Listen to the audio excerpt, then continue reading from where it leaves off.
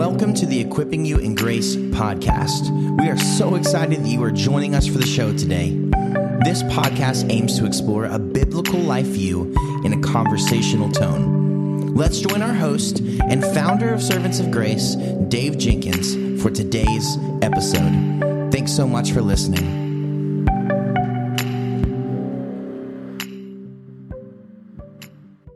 Welcome back to the Equipping You in Grace podcast. My name is Dave, and I'm the host for this podcast. And with me, I have Dr. Beeke. Dr. Beeke, welcome back to the Equipping You in Grace podcast, sir. Good to be with you, David. Can you please catch us up on what's going on in your life, marriage, ministry, and what do you have going on ministry project-wise? Well, my marriage is I still have the best woman in the world.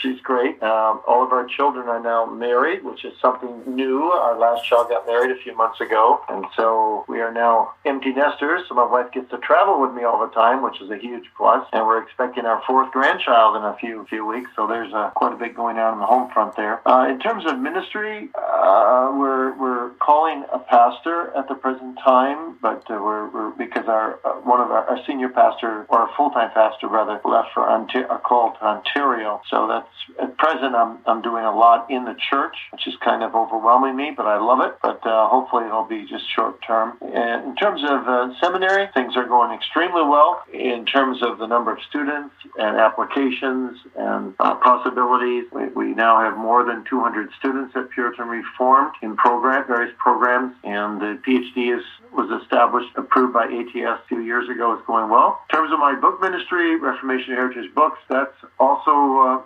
going extremely well. Right now, my major project in working on my systematic theology together with my TA. We're going to co-author that, and Crossway will publish it. The first volume is done. It's going to be 4 volumes, about 5,000 pages. And the first volume has been edited. It's back with Crossway now, and will come out in March, the Lord willing. That's next year. So that will be my major writing project for the next 4 or 5 years. As you may know, I feel closest to God usually when I write, and so writing is very important to me. And to leave a legacy behind of 30-some years of teaching systematics is just a very exciting, humbling thing for me. And I pray that you will pray with me that God will spare both my TA and myself for this co-authored Reformed systematic theology that will be coming out, hopefully 1 volume per year starting next year. So I'll be talking to you quite often then. That's fine with me, sir. I love talking to you. Love reading what you put out. So thank you. And can you please tell us about your book, Reformed Preaching, Proclaiming God's Word from the Heart of the Preacher to the Heart of His People, why you wrote it, and how you hope it's received? Yes. Reformed Preaching has been just published by Crossway last week. I think the official date of release is set for this week, October 31. But it's a book I've wanted to write all my life. I've often said to people throughout my life that there's one book I absolutely must write before I pass away, and it's this book. I waited until I was 65 years old to publish it. I just felt like to do it earlier in my life would not have given it enough gravitas. At the same time, I felt that someone else maybe could do it better than me, and I was waiting for someone to do it. Basically, it's a book that just hones in on one aspect of preaching. All preaching, of course, must be biblical, doctrinal, experiential, and practical. And this book just looks at what is Reformed experiential preaching. The amazing thing, David, is that no one has ever done in any language a book on this subject. There's a few chapters in various books. Charles Bridges has 2 chapters in his Christian ministry, which are excellent. But what I try to do in this book is I look at 3 things. First, the first third of the book looks at what is experiential preaching. And I explain that in terms of how things ought to go in the Christian life, how they do go, and what is the end goal of the Christian life. And that ministers must preach those things. The ought to, the ideal of the Christian life, Romans 8, the realism of the Christian life, and the struggles, Romans 7, and the end goal of being with Christ forever in glory, Revelation 21:22, if you will. So that's the first part of the book. I give different marks of experiential preaching. I try to look at the experiential preacher himself, what kind of a man he will be. And then the second part and the largest part of the book, I begin with the first Reformed preacher, Zwingli, and look at 24 different Reformed experiential preachers, running from Zwingli all the way to Martin Lloyd-Jones, and just look at different aspects of how they spoke to the experience of God's people. Hence the subtitle that Crossway gave the book,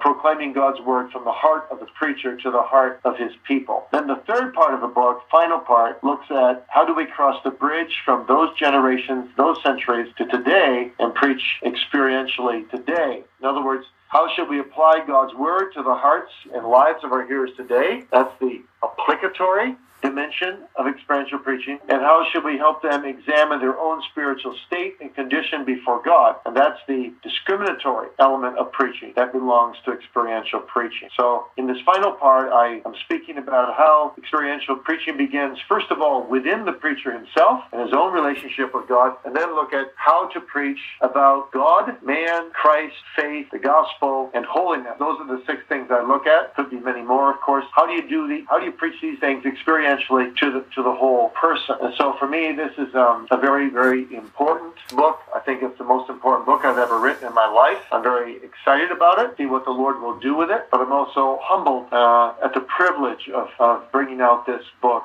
to churches and pastors, hopefully around the world, and hopefully in many different languages. There's already been an interest expressed in several different languages to translate this book. Well, praise God. We'll definitely be praying that the Lord uses it powerfully. And what would you say are a few of the major elements of Reformed experiential preaching? Yes, well, I would divide experiential preaching, the trunk of it, into 2 major branches, and I just mentioned them both. One is discriminatory preaching. That's a pretty fat branch. That branch could then subdivide into 3 other branches. One is that when you preach to your church, you distinguish, don't you, between the church and the world, between believers and unbelievers. Then secondly, discriminatory preaching also involves making a separation within the church itself. Within the church itself, you'll have some who are hypocrites who really aren't believers, and some who are just seriously backsliding, so they're acting like they're not believers. Of course, you'll have unconverted children and other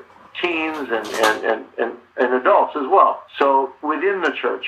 And then thirdly, which seldom is done today compared to how much our forefathers did it, you also have comments in certain sermons, depending on your text, that differentiate among the children of God themselves. In other words, sometimes you might speak to beginners in grace, or as John puts it, other times to young men in grace, other times to the spiritually mature in grace. So that discriminatory element is an important factor of experiential preaching. And then the other bigger and fatter branch would be applicatory preaching, where you apply the word to people's spiritual lives, to their families, to their businesses, to everything that they engage in. If I could indulge a moment, I have a page in front of me here of a really good definition of experiential preaching from a Baptist writer of the 19th century. Could I just read that a moment? Yes, please. Help yourself, sir. Please. Okay.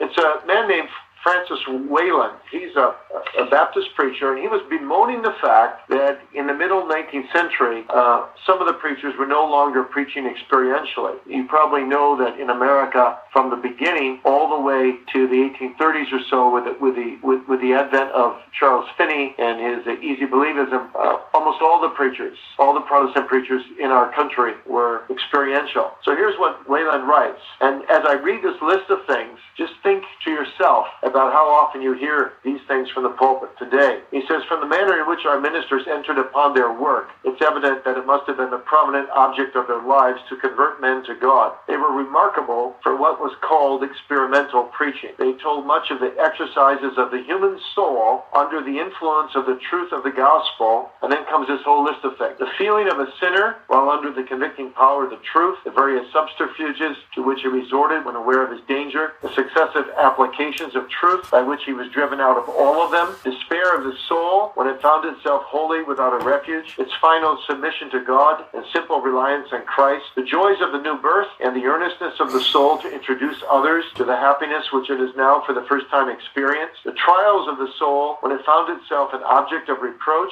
and persecution among those whom it loved best, the whole process of sanctification, the devices of Satan to lead us into sin, the mode in which the attacks of the adversary may be resisted, the dangers of backsliding with its evidences, and the means of recovery from it. These remarks show the tendency of the class of preachers which seems now to be passing away. That's awesome. Thank you for sharing that. I think that one of the biggest issues in preaching today, there's a lot of conversation about application, and I think probably one of the most significant contributions this book makes, in my estimation, other people could disagree, of course, is in the place of application. And you've already kind of touched on that, preaching to young people in grace and those who are seasoned. Could you just maybe speak to that? How do pastors do that and teachers of the word do that well? Yeah, well, to season in grace, of course, you want to mature them in Christ and have them see more and more in Christ, and you're calling on them to use that seasoning and grace very fruitfully in the lives of others. We would encourage them to evangelize others. They have the ability to do it. They're mature. They have biblical insights and so on. To the young ones in grace, I think you need to continue to show them their depravity so that they realize that they're still sinners, but they're saved by grace, and you need to keep them humble, because it's very easy for a young convert to become proud of his conversion and his excitement, and to say things that are ill-advised to those who have more grace and recognize the remaining power of indwelling sin and that type of thing. To young men in grace, you try to disciple them more. You try to lead them to see more in the Scriptures, try to impress upon them the need that Christ might increase and self might decrease, and that they would be useful in the service of God, and not creep back to the world and backslide, but use all that energy that they have as a growing convert for the good things of God. I mean, those are just a few thoughts that come to mind. I've dealt with it more specifically in the book, of course. Yes, definitely. That's definitely very helpful. How do preachers and teachers of the word, how do they begin to preach the gospel to the heart of their hearers? Yes. Well, first of all experiential preaching has to flow from the particular text that you're expounding. So it's one thing to just give a doctrine and to state it. It's another thing to state how a child of God experiences that doctrine. And once you do that, you're not ending in experience itself when you preach rightly experiential preaching, but you're tracing out the work of the Spirit in the soul, as J.I. Packer once said the Puritans did, so that you can give all glory to God. But you're also, at the same time, resonating with the souls of God's people. The best way I can explain your very, very important question you just asked me is to give you an example. I'm just going to do this off the top of my head, and you tell me if you hear the difference. Okay, I'm preacher A, and I'm preaching about the doctrine of the intercession of Christ. And I say, congregation, this is a very comforting doctrine, because Christ is at the right hand of the Father, interceding continually for us, as Hebrews 7 says. And he intercedes for us continually, clearly, persuasively, and faithfully, so that our future is secure. Now, that's okay. That speaks a bit to the heart. Nothing wrong with that. That can edify people. But now let me preach it another way. This is preacher B. Congregation, the intercession of Christ is one of the most undermined doctrines in all of Reformed theology today, and seldom is its preciousness realized for the soul of the believer. And if you know in your own soul what it means to come to an end of your own ability to pray, and you're in great need and great strife, and you can barely cry out the name Lord to the Lord, and you just are so overwhelmed with affliction and trials and sorrows, what a blessing to have a place to go to where there's a mediator at the right hand of the Father, who is always, moment by moment, every tick of the clock, interceding for you in the midst of all your needs, as if you were his only child, even though he can meet the needs of myriads of millions of his people at one moment. Just glean and drink in this comfort for your own soul. He is always always there. He never forgets you for 1 second. What a comfort in the midst of your greatest needs and your greatest sorrows and your fears of backsliding and your battles with indwelling sin. He ever lived to make continual intercession for me. What a blessing. Mm-hmm. Yeah. You hear the difference? Yeah. I kind of like the first one a little bit, though, too, to be honest. You start off a little critical on the second one, but that's me. Yeah, but I like the second one too. So objective preaching is fine, but it's got to be mixed with subjective reality as well. Yeah. So similar question. How do pastors and teachers of the word preach for holiness? Yes. Well, there are several things to remember when it comes to preaching for holiness, and I believe I devoted a whole chapter to that in the book. But first of all, we need to understand that all holiness is grounded in our union with Christ. So that must be preached, and that must be preached in a comforting way so that believers understand that it's not their own efforts devoid of the Spirit of God and devoid of union with Christ that produces holiness, but it's only as they're united with Christ and as the Spirit co-labors in them is holiness produced. And so we preach about the Spirit's power in producing holiness. We preach about union with Christ, but we also preach about spiritual warfare as the way of holiness. God knows how to strip his people down of all their own righteousness. God knows how to bring us into strife over indwelling sin, and in this way, we, through afflictions and through spiritual conflict, we actually learn to do battle against our enemies and grow in holiness. And then, too, the preacher must preach the moral law as the rule of holiness, the third use of the law, so that we understand that the law is more than just a bare bones "thou shalt not," but the spirituality of the law demands loving God above all, loving my neighbors myself, and that then becomes fodder for preaching. Like Calvin said, we tend to be stubborn donkeys even after we've been born again, tend to become spiritually lazy, and we need to be goaded by the law to walk in the path of holiness. And then we need to preach the love of God and the love to others as the soul of holiness. Holiness is marinated in love. And then too, I talk in the book about preaching affliction as the training camp of holiness. God uses affliction to mature and to sanctify his people. And also, we need to preach more about heaven than we're prone to do today as the aspiration of holiness. That really, without holiness, no man shall see the Lord. So we aim for holiness by seeking to prepare our people for glory. And then also, we need to remember, in all preaching for holiness, we preach as sinful men. And so we must strive as preachers, humbly, to be men of holiness ourselves. Yeah, I just love some of the most convicting parts of this book is when you're talking about the character of the preacher and how he's you talk about the vital, you go through the whole talking about holiness. That whole chapter is just so convicting. I mean, talking about the vital union that we have with Christ and how we're supposed to commune with him, and not that the whole book is very convicting, but and very, very helpful. But that in particular, I think is that whole subject is, as you know, sir, very neglected in the church today. So I just think that is just so that particular part of the book and the application section is just so needed, and so thank you so much for that. You're welcome. You're welcome. Yeah, by the way, your listener can, we're having, for the first couple months, we're having a sale because we really want to get this book out. It's a $40 book from Crossway, and we're able to offer it at 50% discount, which is beyond our normal nonprofit discount price, for $20. And if people would buy them for their pastor and for other teachers in the church, as well as for other lay people, because lay people also, that's a strong point I try to make in the book, lay people need to be aware of what good preaching is as well. So we're offering 3 copies for $50 if people want to buy 3 of them. They make great gifts, I would trust, for your godly-minded friends for the end of the year, and you can get them then at 60% off. 3 copies for $50 by just sending your order to heritagebooks.org. Oh, wonderful. I'll definitely put that in the show notes and let my friends know. I've had multiple friends already buy your book through WTS Books. They had it 50% off, so I will be telling other people about that as well. Okay. Yeah. Very good. Definitely letting them know to pick up this book, get it for their pastor, get it for themselves, get it for a friend, and then go get it for another person, and on and on. So...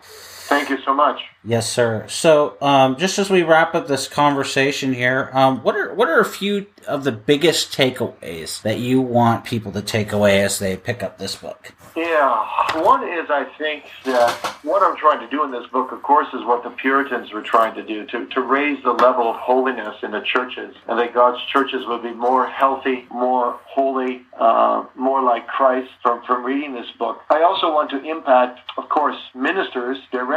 That as a general rule, now there are many good ministers today, and there's an increasing number of them, so I'm grateful for that. But as a general rule, I don't think that ministers labor sufficiently hard in their applications, in their discriminatory element of their sermons. I think ministers need to do this on their knees before God when they're preparing their sermons, cry out to God for applications that resonate with the people of God. And my goal is that ministers may mature through reading this book, and that they in turn may be used to mature their people. But also that those who are making a false profession, where Christ is just lightly and easily embraced, where the fruits do not show that people really are in Christ, that those people will be exposed under experiential preaching, see what they're missing, may learn to cry for mercy, and be genuinely saved. I really believe that under a lot of preaching in America today and around the world, people that are still dead in their sins are being lulled to sleep, thinking and believing themselves that they're believers because they've accepted Jesus lightly and easily on one occasion, either by raising their hand or coming forward or doing something, but their lives don't show the fruit. And I think under a searching experiential ministry, these things are more prone to come to light for the good of those people as well, so they don't deceive themselves for a never-ending eternity. Amen. Well, we'll definitely pray to that end, sir, and trust the Lord by the Spirit to do just that, to open people's eyes that they might be saved, and to equip the saints to preach the word. So thank you so much. Thank you so much. Yes, sir. I continue to just one last thing. I just continue to be blessed by your ministry, and so many people are and help. So please be encouraged by that and give thanks to God. Thank you. Thank you. Yes, praise God for any influence for good. Thank you. Yes, sir. We will talk to you next time, and just thank you for your time today, sir. Okay. God bless you, David. God bless you too, sir. Bye-bye. Bye-bye.